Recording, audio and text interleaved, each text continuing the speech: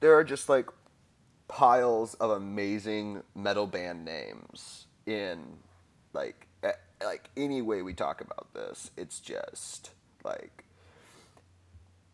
the SS Officer's Demon and the Sextopsy and other names. I mean, I could probably just call my death metal band Man in Demon Suit, and I think that we'd at least sell a couple records.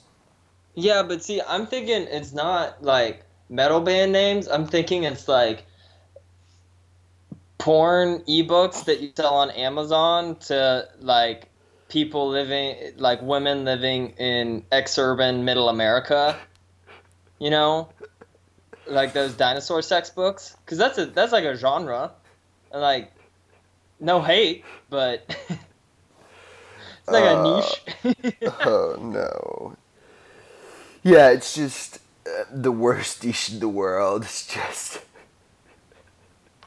like the plot of every one of them is just like, oh no, we somehow ended up in Germany and now we've been kidnapped. It's just like Doctor Who meets Doctor Screw. Oh, woof. Woof. Oh Oh man, man. I'm gonna get added on Twitter again for my cold open jokes. Oh god. God, Jeez Louise. I'm Uh, okay with that though. I see all of you animals out there. You heard last week. You complaints heard equal last week. bad. It's a ban, boy Polloy. Well, I've got some complaints for you about coins. Are we talking physical coins or destroying the environment by wasteful mining coins? Because now that since Parker's not on this week, we could shit him on Bitcoin all we want. Oh, yeah, that's But actually true. Yeah, no, I'm not talking about wasting electricity to make rocks think, which is how I describe computers. But objectively factual, yeah, that's what computers are. yeah, they're rocks that think, and I don't believe in them. No, but I mean, you and I have had a standing argument for a long time that I think is always really interesting from like a socialist communist perspective of whether or not we need coins, like whether or not there needs to be a how does Adam Smith say it? I don't know.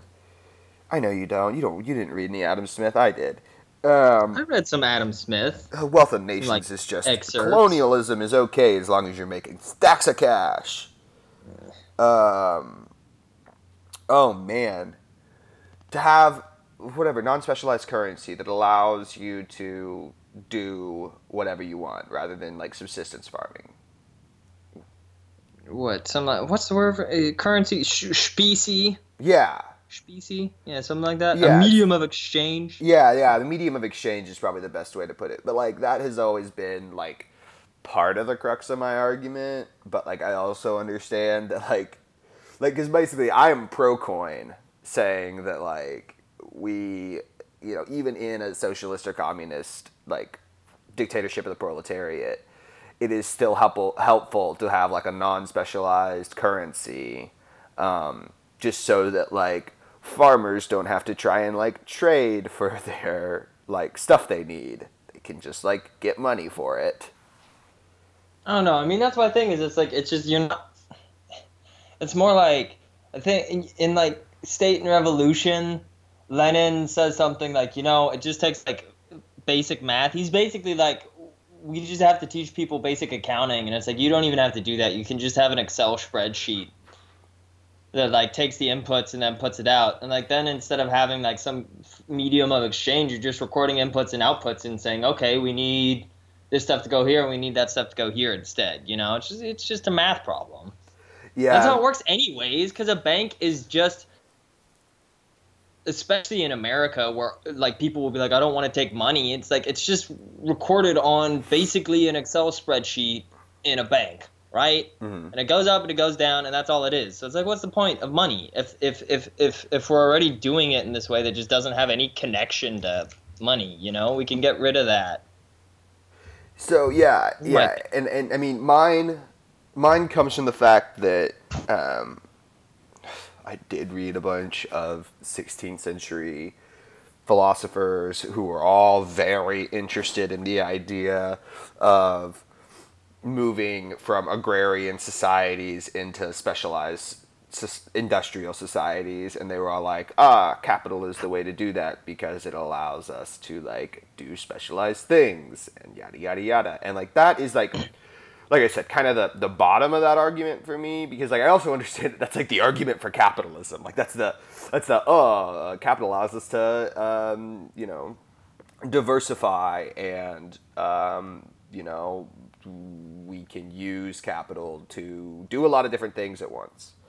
And like I also don't buy that argument entirely, but like I've actually been struggling, and like this is kind of why I want to talk to you. I was actually been struggling with the idea, because I just finished a remedies course in law school, and like the only way we compute damages is based on money, and I don't know how we can it's like, yeah, like the idea of like Lenin, like the way Lenin describes it is like, yeah, like I mean that's already how you're exactly right. That's already how it happens. Banks already just do loans, and like houses, and like especially industry, like individuals might have cash, but like industry is all done on Excel spreadsheets. It's all just loans based off interest, based off securities, based off interest, based off loans.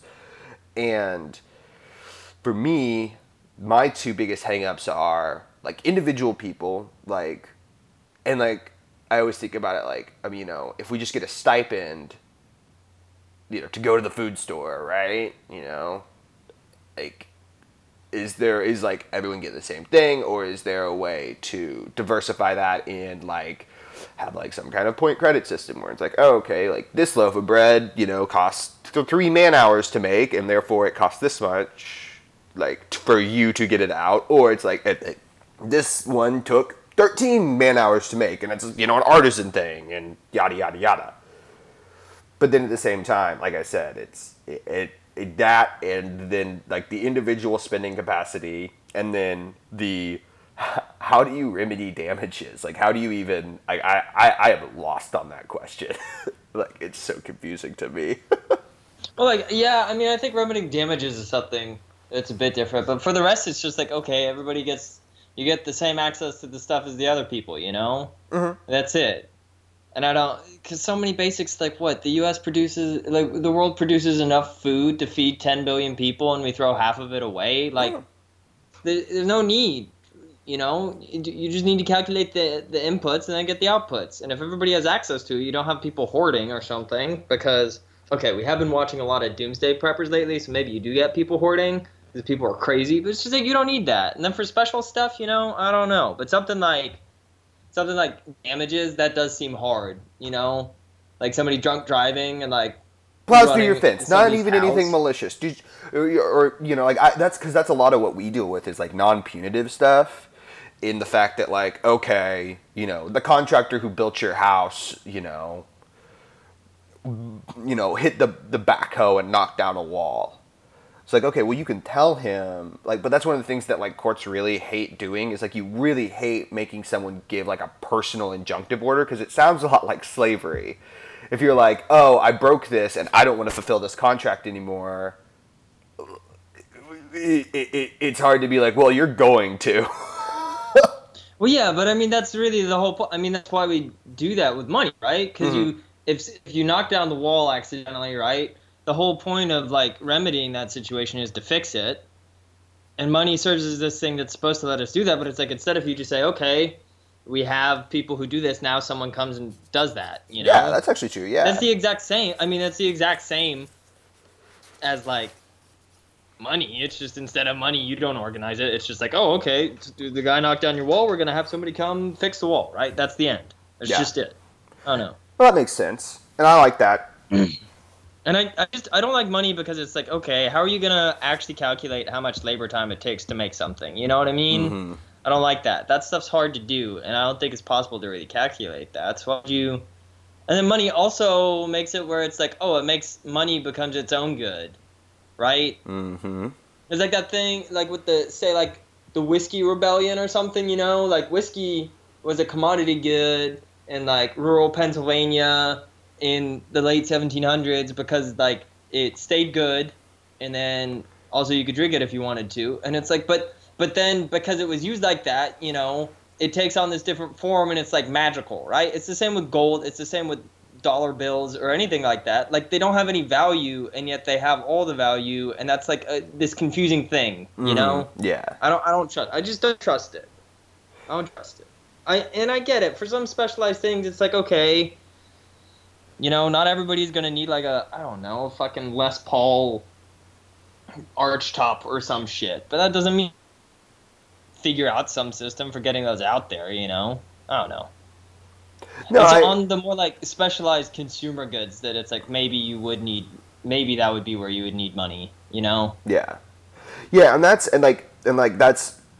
kind of always been my crux with this, and like why I always love having this conversation with you is because so much of it is like it's that like I am on your side on all of this, and it's just some when I hit we had a little conversation before the show, and I'm very engaged. I am very invested in engaging with arguments, but I'm also invested with asking questions and trying to get those answers.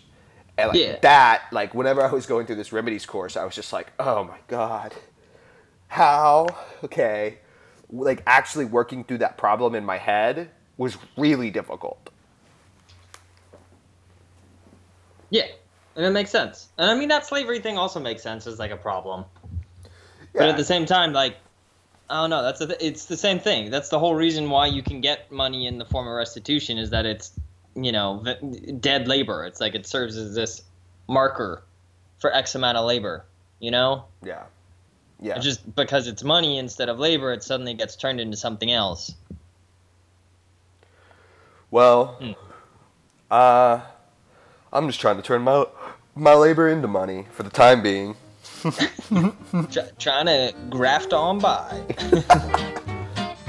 Many months has come and gone since I wandered from my home in those Oklahoma hills where I was born. Many a page of life has turned, many a lesson I have learned. Well, I feel like in those hills I still belong. Way down yonder in the Indian Nation, ride my pony on the reservation in those Oklahoma hills where I was born. Now way down yonder in the Indian Nation, the cowboy's life is my occupation in those Oklahoma hills where I was born. I'm Adam Burnett, and this week it's a throwback episode, so we've just got me and Carl on, and this is Red Star Over Oklahoma. We are a small political and news podcast broadcasting about left Oklahoma. We're going to talk about some different stuff today. We're going to talk about Israel in the national news section, and then once we get down to the Oklahoma news section, we're going to talk about some tax dollars going to private religious schools, and then some mistakes that the health department in Oklahoma has made as well before we turn to our conservative reading list for the week. But very first up is our national news of the conflicts between Israel and Palestine this week in Gaza. And so I'll let Trump. Wow, Carl, that was an insult. Wow. Man. Dude, I'm sorry. Whoa. I guess we'll just stop the show because I've insulted you too much to go on. Okay, we joked about having a coup last week, Adam. You're going to get some re-education, okay? That's all I've got to say now. Send me to Gulag. I ain't afraid. But anyway, so I mean, I'm sure you've got lots to say on this, and I do as well. But I mean, we can at least set the stage. I mean, I'm sure. This has kind of been a step by step thing. And I mean, so last week when the Iran deal was shelved, I know you guys talked about that. Israel took that as license to use the Golan Heights to attack Iranian troops in Syria. And I wasn't on the show, but as I was in contact with y'all, and I was just very afraid that World War III was going to start. And it really seems like the pro-Israel stance from the U.S. has emboldened Bibi Netanyahu to, just take on everyone, apparently. Like, it really seems like, on top of, using the Golan Heights, which is stolen Syrian territory that the UN says is stolen, legally Syrian. Yeah, to this day, to attack Syrians and Iranians in Syria, and then on like literally within 5 days later, mass protests by Palestinians, which I mean, you know, the Palestinian state is. I mean, they've literally built a wall. Like, I can't describe it any way other than to be like, well, the Gaza Strip is a bombed-out ruin where there's a wall and they can't go to hospital. Yeah. And it really seems like my jumping off point for this for you is that, like, it really seems to me that the U.S. backing of Israel has really emboldened them in the last 2 weeks. Yeah, and I mean, I want to, before we to lay out some of the stuff that has happened, right? Because it was on Monday when we moved the embassy to Jerusalem, which is legally not the capital of Israel by international standards, which no one else has done, which is a terrible idea. The ambassador is going to have to commute between Jerusalem and Tel Aviv to do his work because the Israeli government is still in Tel Aviv. East Jerusalem is Palestinian legally by any stretch of the imagination. What's happened, so they've been having this thing called the Great Return March since March 30th. Over 100 Palestinians have been killed since they started it. Over 12,000 have been injured by the Israeli military. On the day that happened, on Monday, right, over 50 Palestinians were shot by the Israeli military. After the fact on Tuesday, a guy in the IDF, the Israeli Defense Force, the Israeli military, came out and said, maybe we fucked up a little bit. Israel has apparently been using fragmentation bullets, which are designed whenever they hit stuff to break apart, you know, which is a thing like hollow points or something, which is a war crime. That's illegal. It's designed to maim and injure people. They're designed to be more deadly. But the really big deal on Monday, and probably what is kind of this like insane bright line, which is already ridiculous to say because of how just how Israel treats people in Gaza and Gazans, right? That 19 medical personnel on the Gaza side were wounded or killed, right? And the big name that everybody's talking about was a Canadian with Palestinian roots named Tarek Loubani.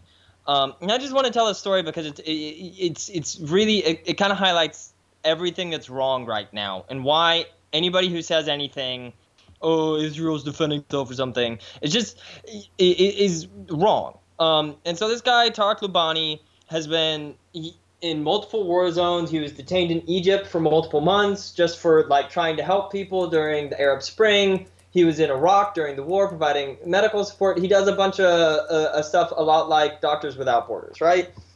And he has been working in Gaza for a long time because he's got Palestinian roots, and he was there, one, to help people as a medic, and two, to do some of the work he does, which is like open source 3D printed medical stuff. And so he was doing some work on tourniquets, right? Because tourniquets are a way to like save lives by ending blood loss whenever you can get people to good medical care, because Israel has systematically destroyed and starved Gazan hospitals since Hamas won elections to control Gaza in 2005. He was shot during a lull in the action in the legs. And so he had a bullet go through both of his legs. He's able to walk now. He was okay. He got some help. He was wearing bright green medical scrubs at the time. And he was with a team of other doctors wearing bright orange vests that made it into Gaza via the Israeli military, because they were sent to the Israeli military, and it was, look at these clothes, these are the kind of clothes that medical personnel will be wearing. And that's important because Israel has signed on to the parts of the Geneva Convention about treatment of during war, right? Mm-hmm. And so whenever they shot him, and then another person, which I will talk about in a second, right? They were quite literally committing a war crime. There's no question about that. That is legally true. Because as he describes it, they were 25 meters away from any group of protesters. They were standing alone. There was a lull in the action. The smoke was gone. There are photos from when he was shot as well, and you could see that. It's a group of people wearing scrubs or bright orange vests that the Israeli military had approved to be sent into Gaza as, like, markers for medical personnel.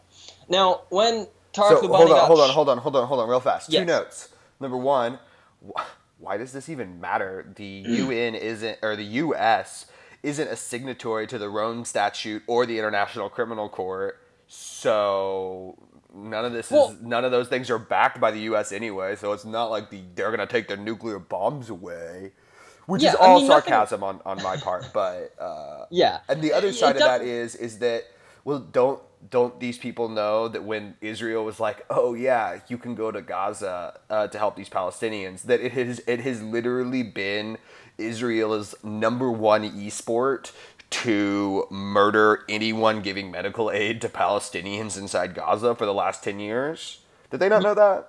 But I mean, apparently not. But this is a crazy thing, because during this Great Return March, right, which is to recognize that it's been 70 years since what Palestinians called the Nakba, when they were massacred and forced into the West Bank and Gaza out of the parts of what we now call the State of Israel, right? No medical personnel have been hurt until Monday.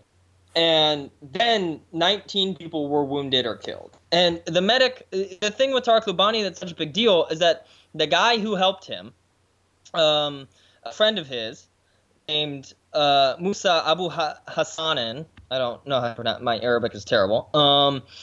He treated Loubani's wound, and Loubani got sent off to a hospital to get some treatment. And the hospitals were massively overwhelmed already. They're overwhelmed on a normal day without any of this happening. Later, this guy, Abu Hassanin, was shot in the chest by an Israeli sniper. He was wearing a bright orange vest. There's a photo of him you could see. There's a photo that Tarek Loubani tweeted out with a group of people. Everyone in the photo except one person was wounded or killed, including the person who took the photo. And looking at these pictures, it's just ridiculous because, I mean, they're literally in neon green scrubs and neon orange vests with flashers on them. I mean, they've got gas masks because they won't stop using the tear gas. But like, these do not look like anything. No, these are not. These are not. And like, even these pictures of them in the crowds, they're wearing orange vests. And like, I can't read Arabic, but I assume that all the writing on the back says medical doctor. You know what I mean? Yeah. Well, and the reason Israel signed on to that is because there's nothing. It's the same thing why, for example, the U.S. lets North Korean diplomats go to the UN or something, because it is better for everybody if you just say, you know what, I don't fucking like you, but I don't want you all to treat these people poorly either. Because if Israel hadn't signed on to that, then they couldn't, charge people with war crimes when their doctors were getting shot in a war situation. And the thing with Musa Abu Hassanin is he got shot with a wound that is generally treatable. Loubani himself said if he had been there, he would have been able to fix it without a problem because he's fixed it multiple times in other war zones he's been in. But Abu Hassanin was surrounded by Israeli sniper fire for about half an hour while he was bleeding to death in an open field. And so he died because the Israelis kept shooting around him, so medical treatment couldn't get to him. And this is a guy who spent his whole life in Gaza just giving people medical care, marked in a vest, who died from a very fixable problem just because the Israeli military shot at people trying to help him. Well, he should have learned his lesson and known that... you're not allowed to help the Israelis or the Palestinians. He should have known. It's mind-boggling that that anyone would defend the state of Israel when it is quite literally doing a war crime. What it admits is a war crime. And that there was this sudden switch, but they hadn't shot a single medical person for the last month and a half. For the last 6 weeks that this has been going on, no medical personnel had been shot. And then on one day, almost 20 get shot like that. That is on purpose. some other terrible things that happened. An 8-month-old baby died from tear gas inhalation, despite not being near the protest. Like, an 8-month-old baby died, was killed by the Israeli quote-unquote border protection action when they weren't near the border. And when they weren't near what is not a border. It's not a border legally. And I don't know if you're if this was necessarily the attack that necessitated. One of these articles that you had linked to is showing videos of the Israelis using drones to drop tear gas on tent communities since there's no more buildings in Gaza. That's what killed this 8-month-old baby. Yeah, was tear gas fired from a drone. Yeah, there are 500 plus yards away from the border, and there's no way. There's no way to throw apparently they're claiming they're using tear gas to disperse them because they're throwing stones at the border. Okay, well, you know what? If you can throw a stone 500 plus yards, you need to move to the States and you need to go to Bill Belichick and tell him that Tom Brady is trash and that you can throw a stone 500 yards because that's superhuman.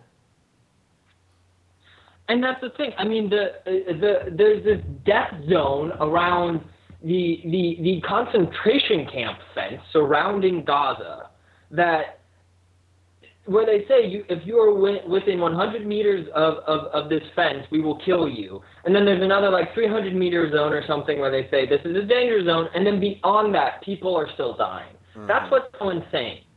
And no matter what, when people tried to break out of any kind of internment camp that's ever existed in history, they have always been on the right side of history. I don't care who you are. If you were trying to break out of the Warsaw Ghetto, if you were a Cherokee trying to break out of the internment camp in the 1830s before you got shipped to Oklahoma, if you were any group of people so in I think an it's internment really, camp, I think you have it's every moral right to leave. I think it's super to interesting try and that leave. And people who shoot you are. I think it's super interesting that you mention it that way because, for me, on one hand, as I grew up, the first way I actually got, I'm not even going to say it. The first way I got kind of introduced to the, conflict between Israel and Palestine was watching an Anthony Bourdain special where he literally was like, oh yeah, there's going to be a little wall here. It's there's one part that's kind of walled in. And then he gets there and it's just this enormous wall that surrounds them all. And he's talking to people and they're like, yeah, they keep blowing up the schools and the hospitals and poisoning the wells. And it doesn't seem like we're going to be able to live much longer. And there are children who are born here and die here at 4 or 5 years old because of Israel. And that was when I first got introduced to that kind of thing. That conflict. The other part of this is I think it's so interesting that you mention the being on the right side of history in regards to the Indians. So you want to know who's on the wrong side of history?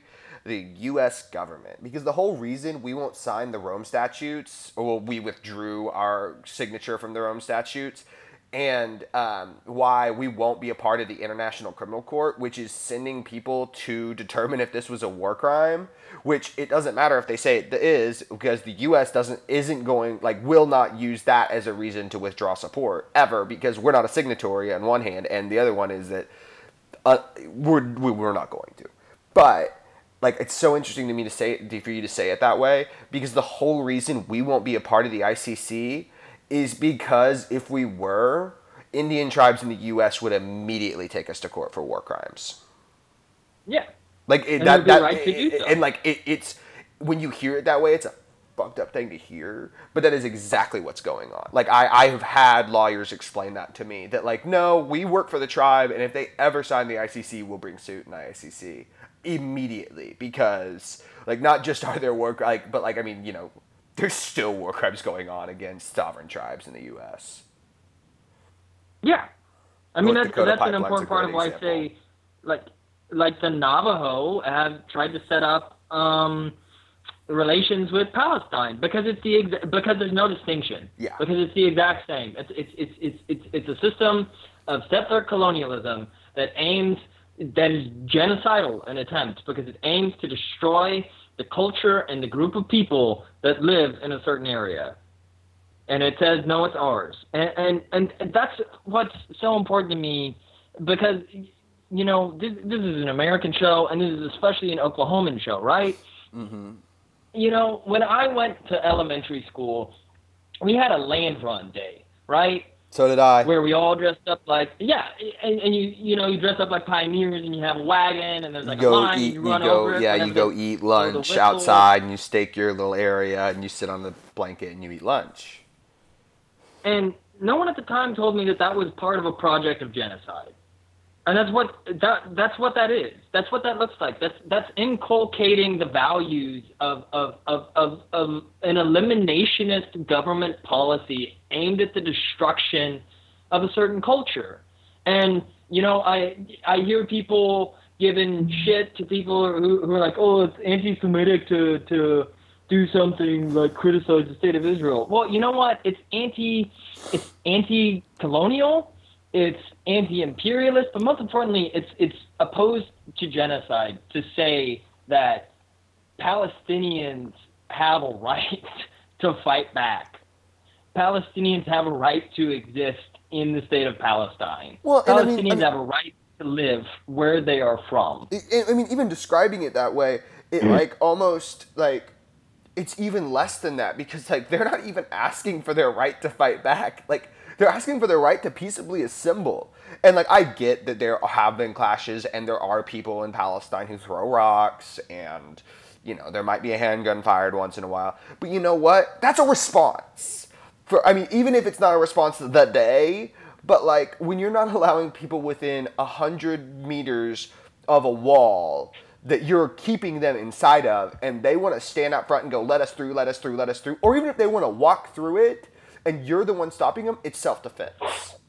And like when you describe that land run thing, it's like, yeah, we should have taken like the 10 biggest boys in the like class and made them beat up all the nerds on the like where we were gonna go do the land run beforehand, and then like they got kicked off and had to go like eat lunch in like just make a muddy, dirty part of the area and make like all the quote unquote Indians go over there.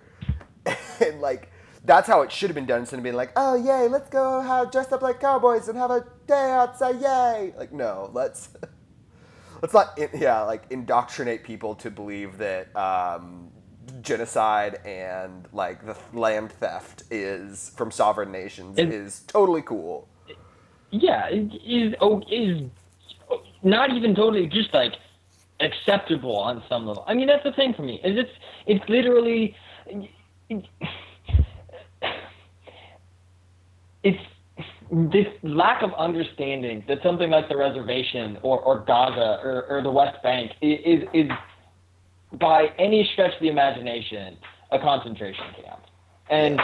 And that it should be shameful. And I don't mean, okay, everybody likes to fucking say, everybody thinks when you say the word concentration camp, everybody thinks of camps meant to kill communists, Jews, and Sinti and Roma people in Eastern Europe during World War II. And that's not true. Those are extermination camps. A concentration camp is a place where you remove people, you concentrate them, and you say, well, we don't give a shit about you anymore. If you die, you fucking die. It doesn't matter. We just want you out of the way forever. And that's what Gaza is. Well, and you could also... anyone who doesn't have the guts to say that is not only a coward, they are morally despicable, in my opinion. Yeah. Because there are kids in Gaza that have spent their entire lives, under a state of siege where a country shoots rockets at them every day of the week, where they get shot at for saying, I would like to go visit my family that lives in the other part of the legally existing country that I supposedly have based on agreements that Israel supposedly believes in, something like the Oslo Accords. And the state keeps me from doing that so that they can erase the existence of my family in the West Bank while I'm stuck here in Gaza with no clean water, no access to medical care, no access to school, no access to anything. And then people sit here and fucking say, "Oh, it's bad to criticize." No, it's disgusting, and it is cowardice to say anything else. Well, and I think one of the things this just gets really heated as an issue. Yeah. Oh, I agree. But like I think one of the things that you've already kind of touched on that I really like to mention in this context and that I think is really good to bring nuance into this is that because, on one hand, it's really hard to be on the other side of this. Like I don't understand people who are on the other side of this who are like, oh, we have to support Israel no matter what. Just because I don't support any country no matter what, because that seems a lot like nationalism, and like nationalism is how awful things like this happen. But I think it's really interesting to note like the way you describe this, because like you can also do this in a way, you can do concentration camps and you can do these genocides in a way that to even the moderates or like the people who are not affected by it, that they say, well, it's not like that. We did this, da, da, da, da. And like I think Palestine's a great example of being like, well, they have their own country.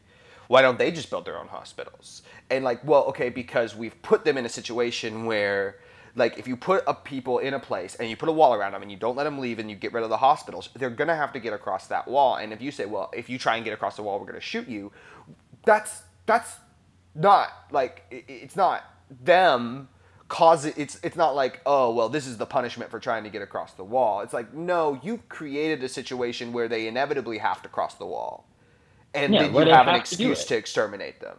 And it's like the same thing that happened with Native Americans in the U.S., where it's like, oh, okay, well, we need you to move. We have better firepower, yada, yada, yada. So you have to go to this place. And if you say you're not going to go, if you rebel and fight back, we're just going to exterminate you. That's not a choice. It's not a choice. And it looks like a choice, and it's presented as a choice, and it's taught in history books as a choice, but it's not a choice. Exactly. Guerrilla warfare, fighting back in that point is self-defense. It's not saying, even if, firing the first shot is self-defense, because you're in a position where it's like, well, do I die by starving to death? Do I die by not getting medical treatment? Or do I die by a gun? Yeah, and I mean, I think the reservation is such an apt description of this, because if you look, say, at Oklahoma's history, right, and this is something that I really find sad about Oklahoma's history, that we so deeply identify with it. You have literally the exact same situation that you have in the West Bank today, insofar as you have the federal government or the Israeli government, depending on the situation we're talking about. You have borders. You have agreements that say the people who live here have the right to this, and it's theirs. And then you have people who break those laws. And those people are boomers or Sooners in Oklahoma. They were. And in Israel, they're settlers. That's what they're called. They're called settlers. And they break the rules, and they do shitty things. And the government says, oh, well, you broke the rules, but we can't do anything about it. So you all get to doing that. Keep getting to do that without any kind of problem, without any kind of resource, and recourse for the tribe or the Palestinians that are suffering because of this. And you have a government that doesn't really give a shit about the fact that this is happening and acts like they do. And then you have political actors in the government that says, hey, we need to recognize that these people are doing this and we need to be okay with it. And what that ended up with in the state of Oklahoma was exactly what we were talking about earlier, a situation where, barely over 100 years after we really kind of finished up that process, we are celebrating it. And that's what's going to happen in the West Bank if we don't say something about it. If we don't talk about it like this, because you have this situation where these people can't leave. And exactly what you're saying, it's self-defense. It's your right to go through that wall that they have built up. And I think part of what you're describing as well is the fact that, like, especially in somewhere like Palestine, in the U.S., it is a slightly different situation. I'm not equating morality or trying to balance moralities or doing any of that, because I am not qualified to do that. But I think there's a slightly different situation in that part of what happened in the U.S. was shoving people off some land into other land. And that's Palestine, there's exactly no land left. Yeah, but that's what happened. That's what the Nakba, that's what the term refers to, shoving Palestinians out of the land that currently is recognized by international law as the state of Israel into the other parts, namely into the West Bank and Gaza. Mm-hmm. That is what the Nakba refers to. And now, just like with Oklahoma, just like with any of the reservations anywhere that white people are trying to live in, what it is exactly the same thing, where now there's no more space for the state to expand. And so what it has to do is it has to erase the people that live there. Mm-hmm. It has to kill them. It has to destroy their culture. It has to force them to accept the logic of a settler colony. Yeah. And so it is, in a way, exactly the same. And that's very important, because if you look at support for the state of Israel internationally in terms of what it does, just like general support, if you look at the settler colonial states that exist, so the United States, Canada, New Zealand, Australia, and South Africa, all of these countries or settler colonial countries have a big gap, a big jump in what we would expect from them socioculturally if they were not settler colonial in support for Israel. Something like 10%. They support Israel just 10% more than you would expect from comparable countries, right? If they weren't settler colonial countries. And that's the only thing that can explain it, because it's part of the logic. Because it's understood that there's a group of people that have a right to this land. There's a group of people that are there that have it and live there and exist there that need to go away. And it's just, we're at the point now where an 8-year-old baby died, and people are getting to write New York op-eds saying that, well, that's sad, but it's legitimate. And, let me say this right now, okay? No Israeli is the problem. The state of Israel itself is the problem. The existence of that program is the problem. We have comrades in Palestine, but we also do have comrades in Israel that say this is bad. This is not acceptable. We have to do something about this. And anybody who conflates the fucking criticism of a country killing 8-month-old babies with anti-Semitism is just as disgusting as the state that is killing them, because that logic is what, this anti-Arab, this anti-Muslim sentiment is the exact same logic that they're saying we deploy whenever we say maybe 8-month-old babies shouldn't be dying from tear gas inhalation. Yeah. And I think that was like part of what I was trying to say as well is, at this point, you've already kind of said the difference between, concentration camps and extermination camps. But, with the West Bank, I watch the situation and I just go, how much longer until they're done? It seems like every 2 or 3 years they're pushing that border forward and making the amount of land smaller and smaller and smaller and smaller.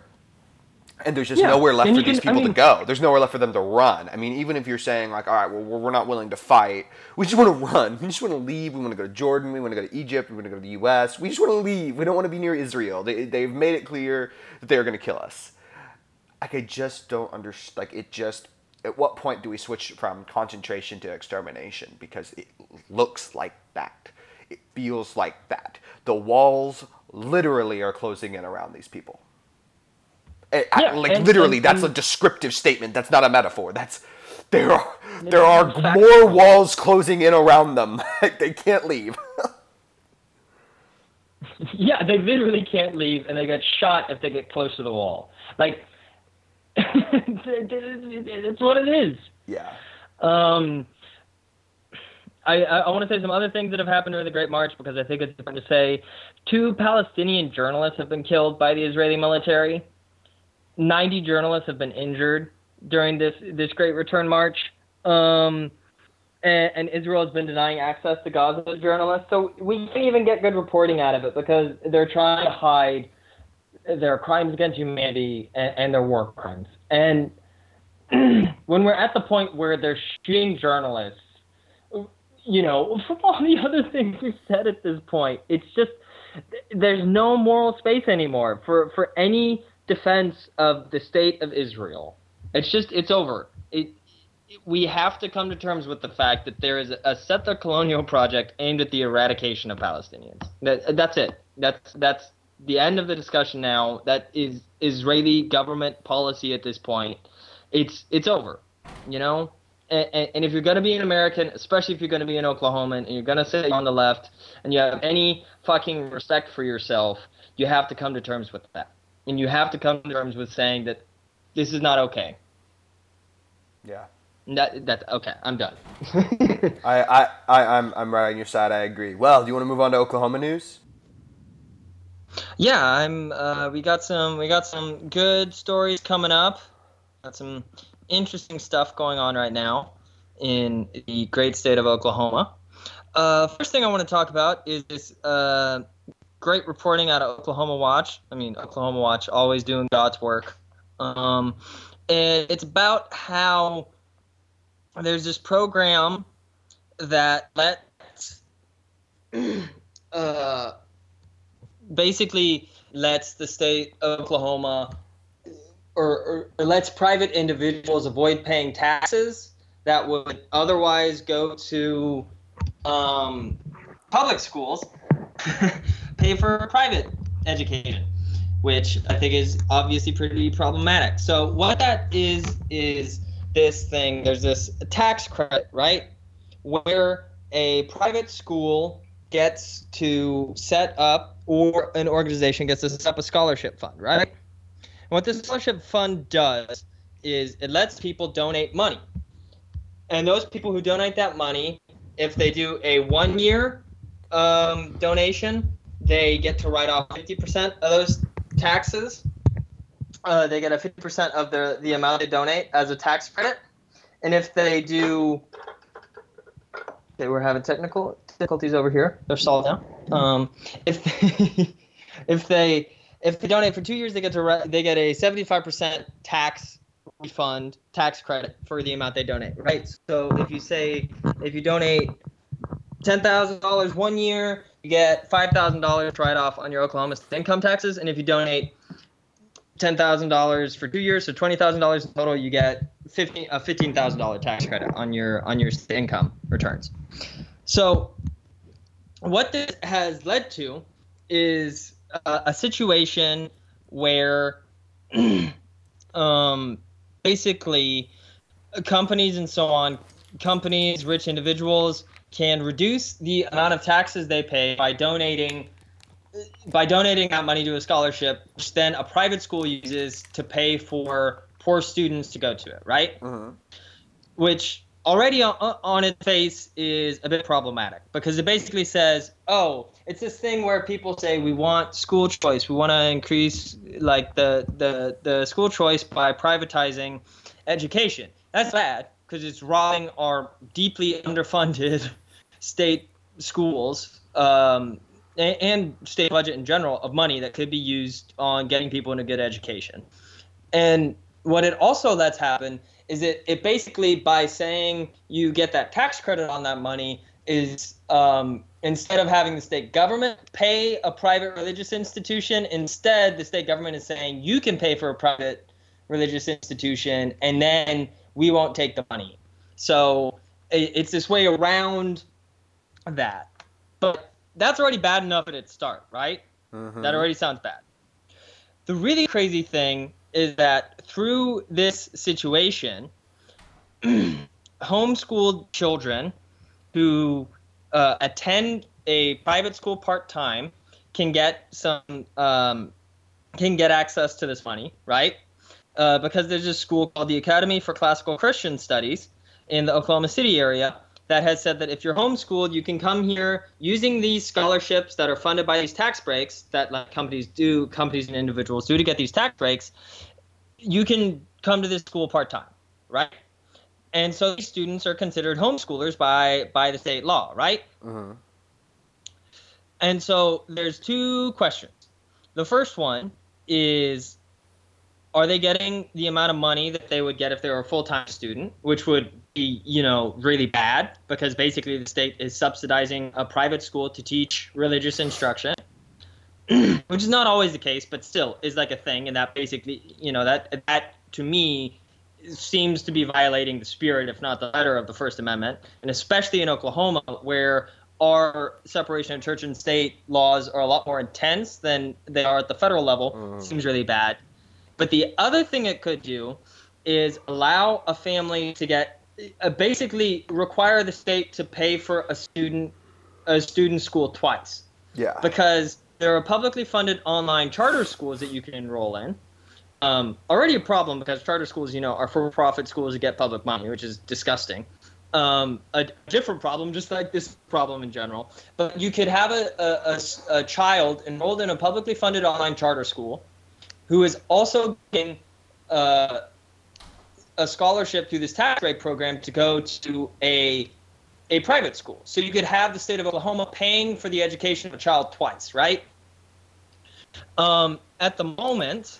Well, and not only that, like I think it's important to note in that aspect that not only is the state paying for it twice, but like the state like is paying for it twice for almost exclusively upper class students.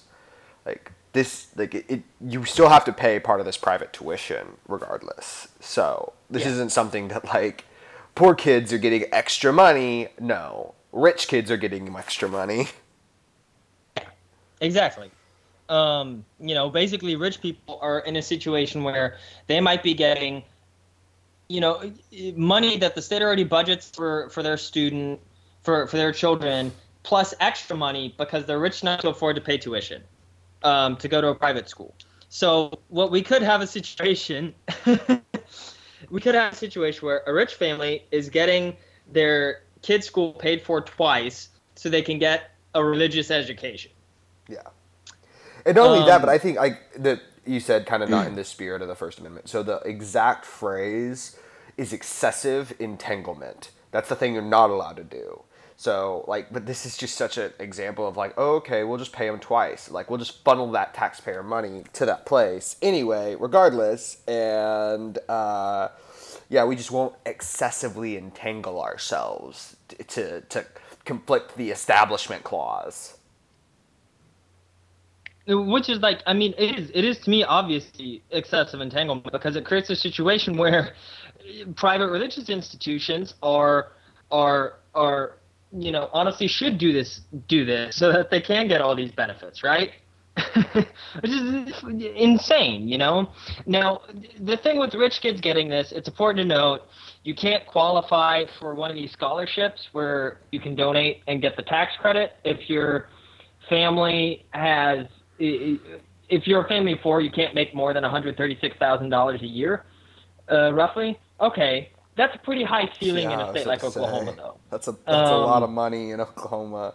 6 figures in Oklahoma You were in, if not, you were 100% in the top 20% of incomes if you're making above $100K, and you might be in the top 15% of incomes in the state of Oklahoma. So you don't need that.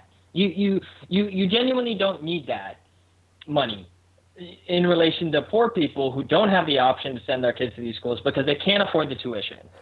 Not just that, right? But poor kids who I've been in so many Oklahoma schools where it's inner city schools that just don't have desks or teachers or textbooks or et cetera, et cetera, et cetera. And these pictures on this article of these schools are just perfect and they look really well funded. And it's just it just is mind-boggling that we're we need to make sure that the upper class Christians make sure that they have the opportunity.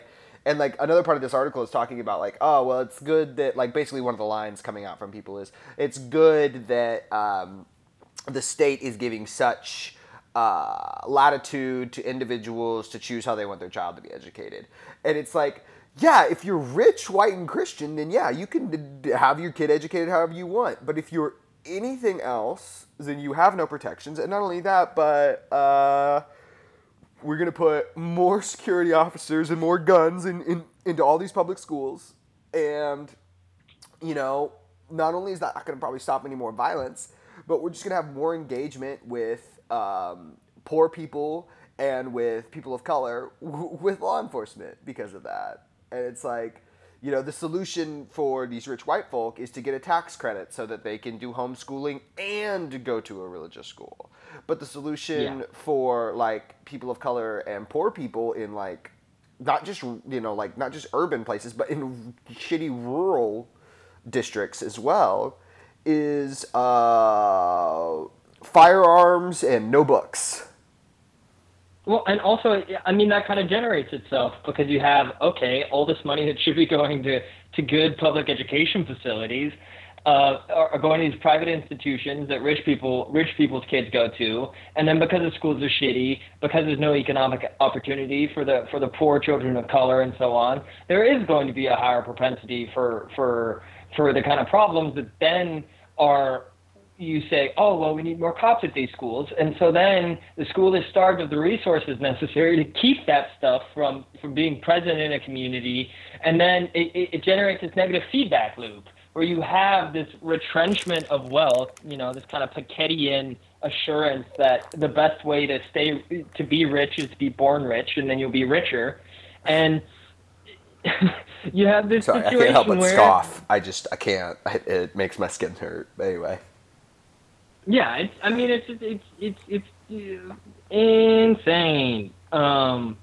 It's just fucked up in the membrane. You know what I mean?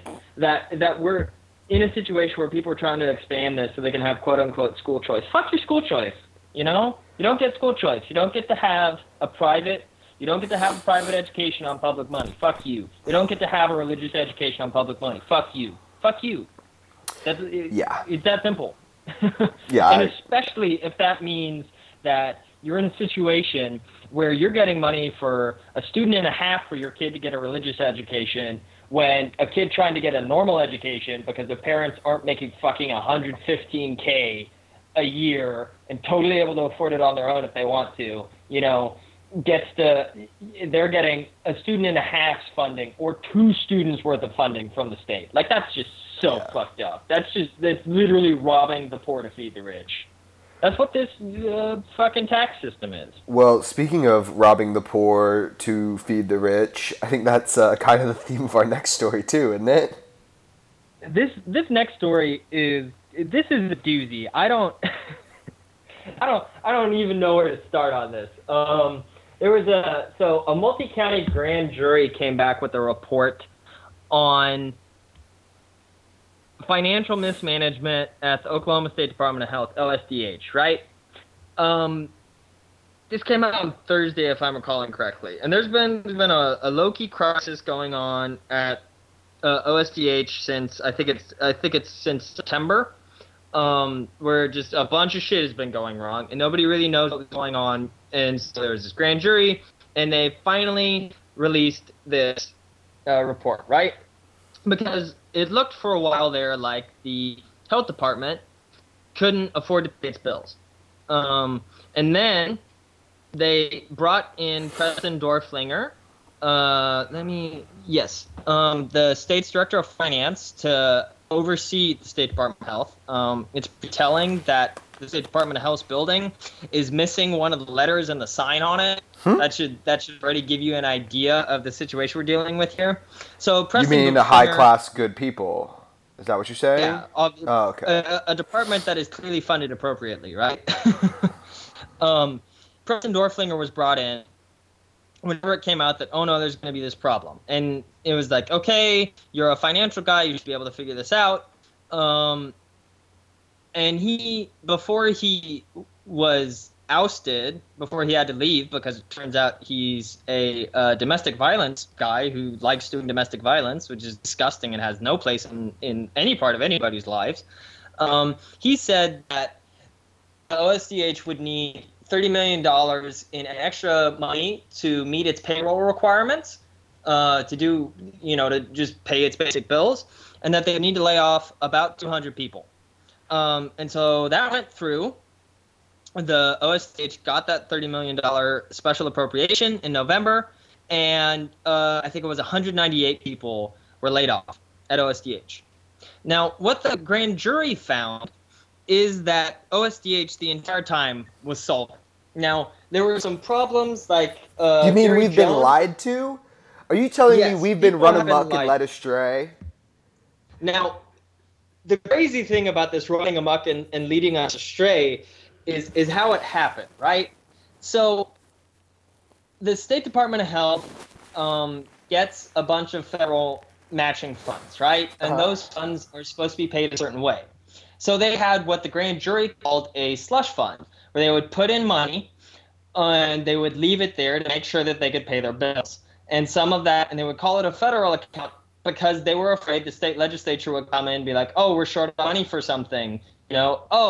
This cigarette fee that it turns out was a tax got canceled and we need to spread some money around. Okay, we'll take your money. And so they put a bunch of money. At one point, they had like $40 million in this fund, so that the state legislature wouldn't rate it whenever they fucked up on and made some mistake that ruined the budget, which did literally happen last year. They wanted to keep the department from rating it. On top of that, they had their own special and still own special financial system, right? I think it's called Fiscal. Now, this system is from the early 80s, is so old that when parts of it break, they have to buy them abroad because they're literally not available to purchase in the United States.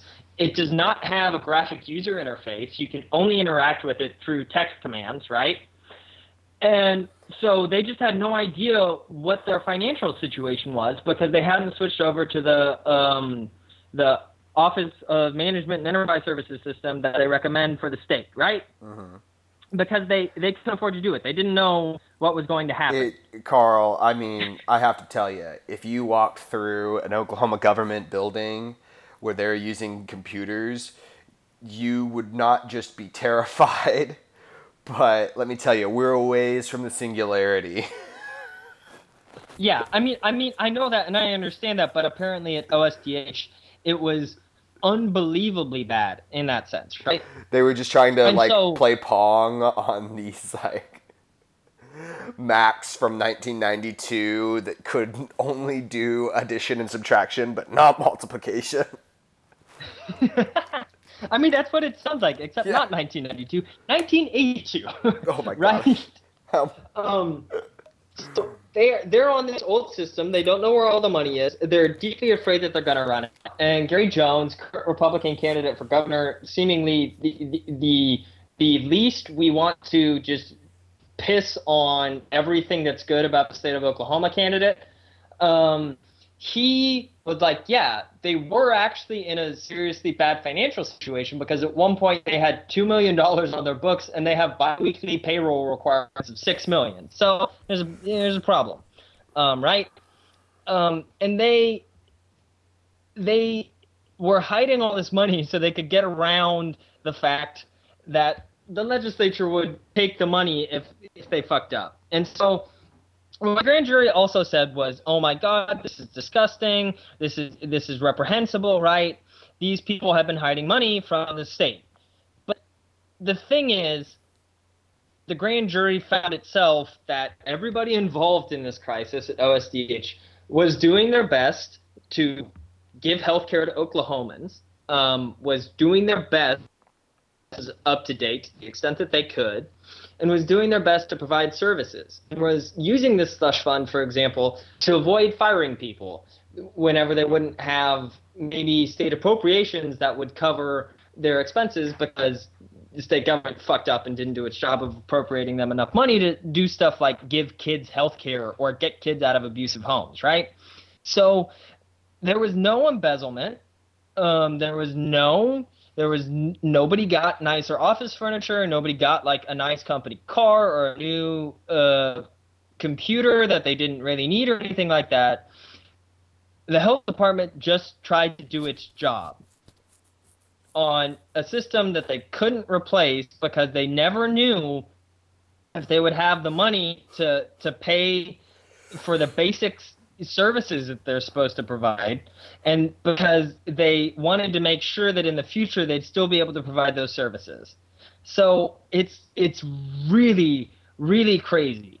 And you throw on top of that is this asshole Preston Dorflinger, this wife beater, who comes in here and says we have to fire 200 people, we have to ruin these people's lives, and we have to get all this extra money that the health department hasn't even used, right?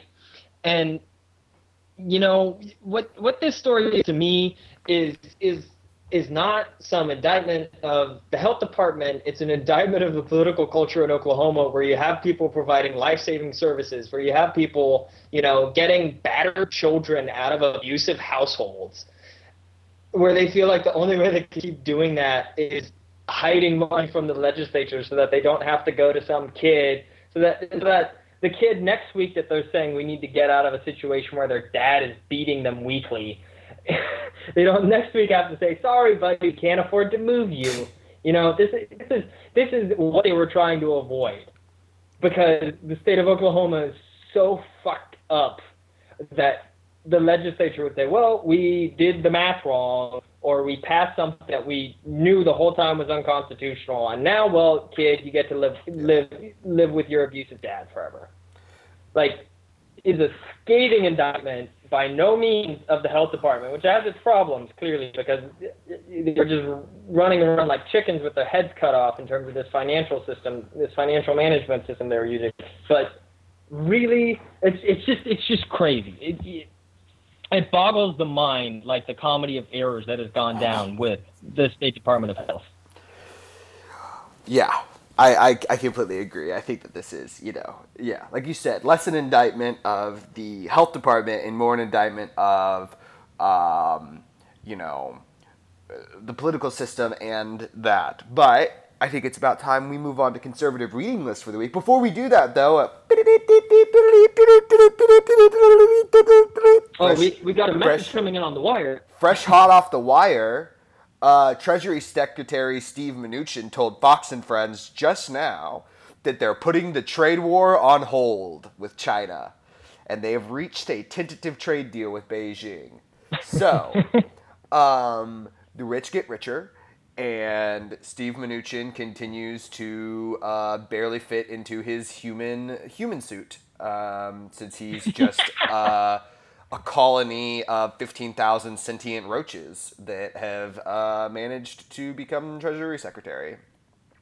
But I imagine we'll probably end up having to talk about that next week, because there'll be some. Yeah, it's going to be a week. Fun stuff. Well, anyway, tell us what we got for the conservative reading list. Yeah, so this is low-hanging fruit. I'm going to be honest. Okay, this is published on Friday by, you guessed it, the Oklahoman Editorial Board, and it's called Democrats Moving Even Further to the Left. I did not know they were already left-wing. I'd love to see the political compass they have in their room at the Oklahoman Editorial Board. It probably said, the more government does stuff, the more socialister it is. Pretty sure that's about their level of thinking. But let's just go into it. Huh? It's good. It's refreshing. So it starts. Donald Trump's presidential victory in 2016 came as a shock to many people, especially Democrats. Recent electoral trends suggest many Democrats have settled on an explanation. Hillary Clinton was too conservative. So far, so good. Correct. Okay. Okay, yeah. I guess so far I could have written that paragraph unironically. Okay. Because I do think that that's part of the issue. But anyway, keep going. This can be seen in the fact that more Democrats are now embracing the scare quotes socialist label. Time will tell if this helps Democratic candidates win general elections or only party primaries. But there are indications the party's top campaign officials, whose job it is to win elections, have their doubts. Okay. Now, what I want to say, these are the people who lost an election to Donald Trump, so I don't know why the Oklahoman Editorial Board thinks they have an understanding of American politics that's worth anything. Yeah, not even, like, they throw out the scare quotes over socialist.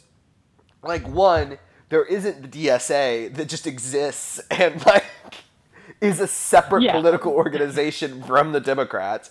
Two, like, it also is like, it's like, we talk about this all the time, but it's like, they still have this idea that it should still be like the West Wing. Like, like these party top campaign officials whose job is to win elections. Their job isn't to help people. Their job isn't to develop a political strategy that is inclusive and uplifting. It's not to protect the country. It's not to secure our economic interests. It is to win elections. You might as well say the PR firm in charge of controlling your life. Yeah. Well, also, just again, they lost to Donald Trump, okay? Maybe they don't have their fucking finger on the pulse of the American political landscape. They lost to a fucking Cheeto racist, the least popular candidate in the history of American politics. utterly unqualified, who literally, like, less than a month before the fucking election, a tape came out where he said, I am a sexual assaulter. I sexually assault people. And they lost to that guy. And the Oklahoman editorial board is like, well, I think they have good opinions about politics. They probably understand. Just those guys, you know. I agree, though. In recent primaries in Nebraska and Pennsylvania, Politico reports that Democratic voters, quote, picked nominees to battleground seats that the National Party didn't expect and may not have wanted. In Nebraska, former U.S. Representative Brad Ashford was the preferred candidate of the Democratic Congressional Campaign Committee, the DCCC, but lost to a more liberal opponent in a congressional primary. Moderate Democrats also lost primary races in Pennsylvania. All of this, okay, is just descriptive, fine. Officials with the Progressive Change Campaign Committee said Ashford's loss proved, quote, the way to inspire voters in 2018 is to campaign on a bold progressive agenda of Medicare for all, higher wages for workers, and other economic populist ideas that help working families and challenge corporate power.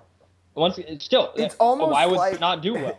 It's almost like the Republicans and the Democrats are just capitalists trying to keep control, and that the actual spectrum is fascism versus socialism. But who am I? Who am I? It almost seems like there's a group of people who are running on populist ideas that are about uplifting people and giving them access to the economy and healthcare. And then the other side is saying, you know what we should do is we should limit the access to the economy and healthcare just to the people who look like us. It almost seems like that's what's... never mind. I forget the Oklahoma editorial board is much more educated than I am. Yeah, they're just smarter. More smarter. Yeah, more smarter, just like it's more socialister. In 4 state House races in Pennsylvania, candidates backed by the Democratic Socialists of America won primaries. Ariel Cohen, co-chair of Pittsburgh DSA, told the Huffington Post those results represent a, quote, monumental shift. Quoting again, we won on popular demand that were deemed impossible. We won healthcare for all. We won on free education, Cohen said. Quoting again, we're turning the state the right should have read tonight. Woo! Pew, pew, pew, hell yeah to that. Yeah. Yeah, Ariel Cohen. That's some shade. I'm surprised they even put that quote in because like that's actual fire and like I'm just surprised. They're gonna show why they felt comfortable putting that in later on. Oh yeah, I'm sure they're about to say that that this woman like murdered people or something. Yeah, keep going. Pittsburgh DSA-backed candidate has even won election as a district judge. Oh no. Nice. Good. Democrats who embrace the socialist label are not confined to Pennsylvania. Okay, hold on. In Virginia, I'm sorry, I have to pause. Yeah. Democrats who embrace the socialist label. It's like they don't understand what political ideology is. It's like, yeah, okay, so describe for me what ideology is. Okay, well, there are Democrats and there are Republicans. And then there are different kinds of those underneath.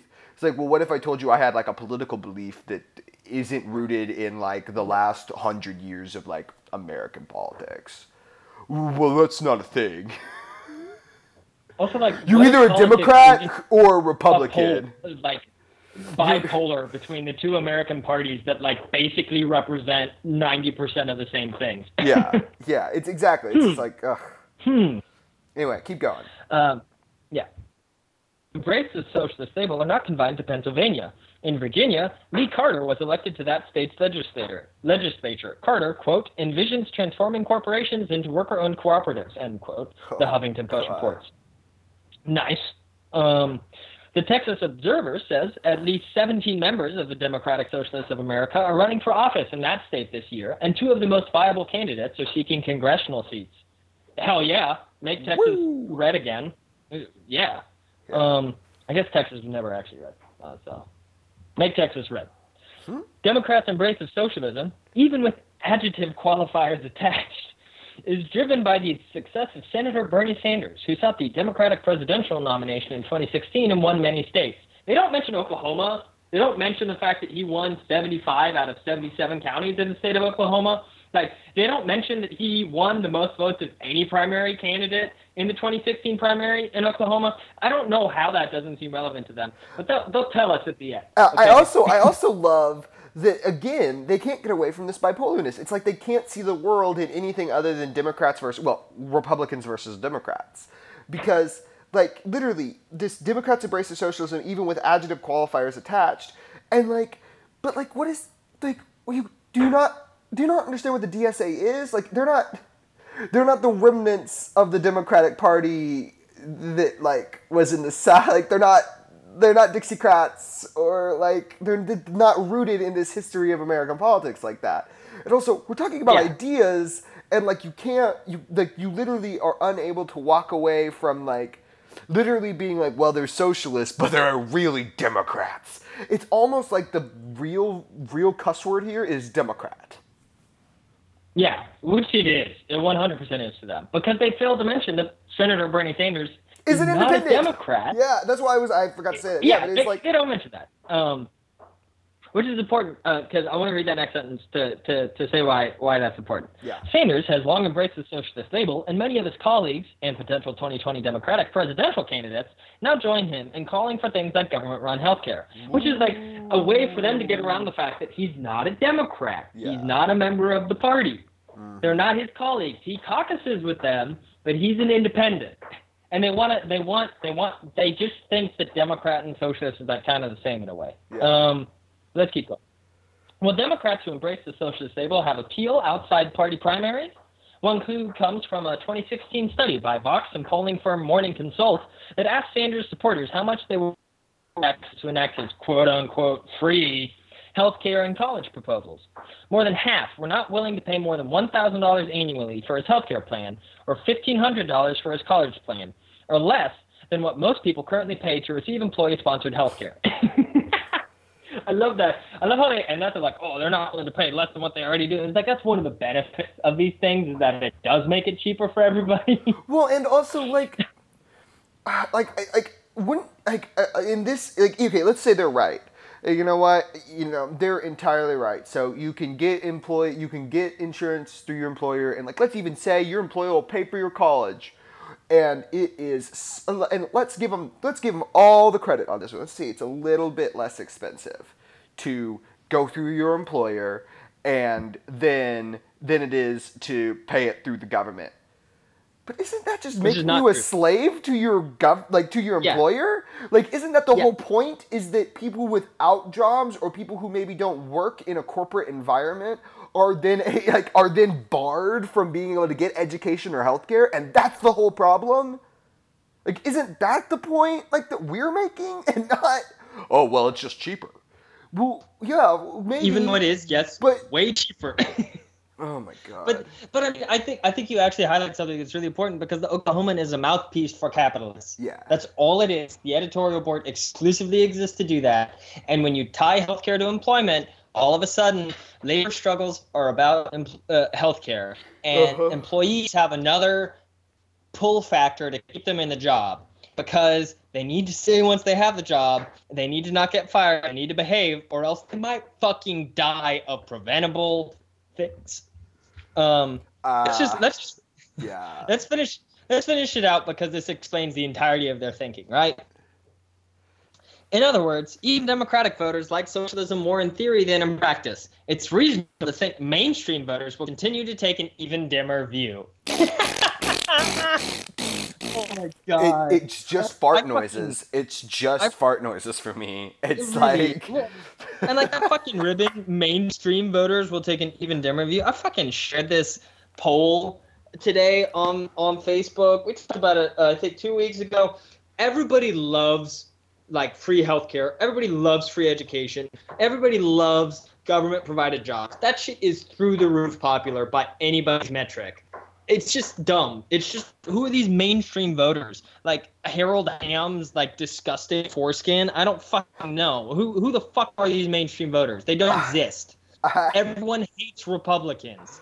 Like, the overwhelming majority of Americans despise these scumbags that rob the poor so that they could spend their money on paying off porn stars to not talk about the fact that they got spanked by a magazine. Like, this is... Fuck you, Oklahoma editorial board. That's it. I'm sorry. Like, it is. I think it's just such a, you know, I think you've hit the nail on the head over and over.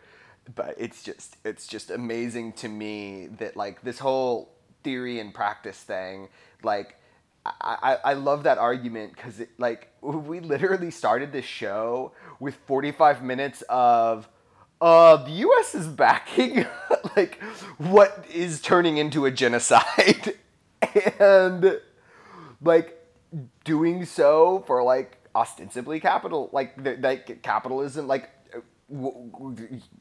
we can do the Lenin quote, imperialism is the highest form of capitalism. And like that's what's going on, and like we have to sit back. It's like, oh yeah, you know, nuclear tensions with these people, and the inability to like these trade wars that exist, and the inability of people to get healthcare or education or all these things. Like, yeah, those aren't problems caused by capitalism. If you had a bucket full of cash, you could get all those things if you wanted to. Yeah. But like that, Why don't like you have a bucket full of cash? but it's just like exhausting to me that like this whole, oh well, they like it in theory but not in practice. I was like, do you see the practice that you are engaging in? Like, Yeah. like are you even critically analyzing the things that you are doing?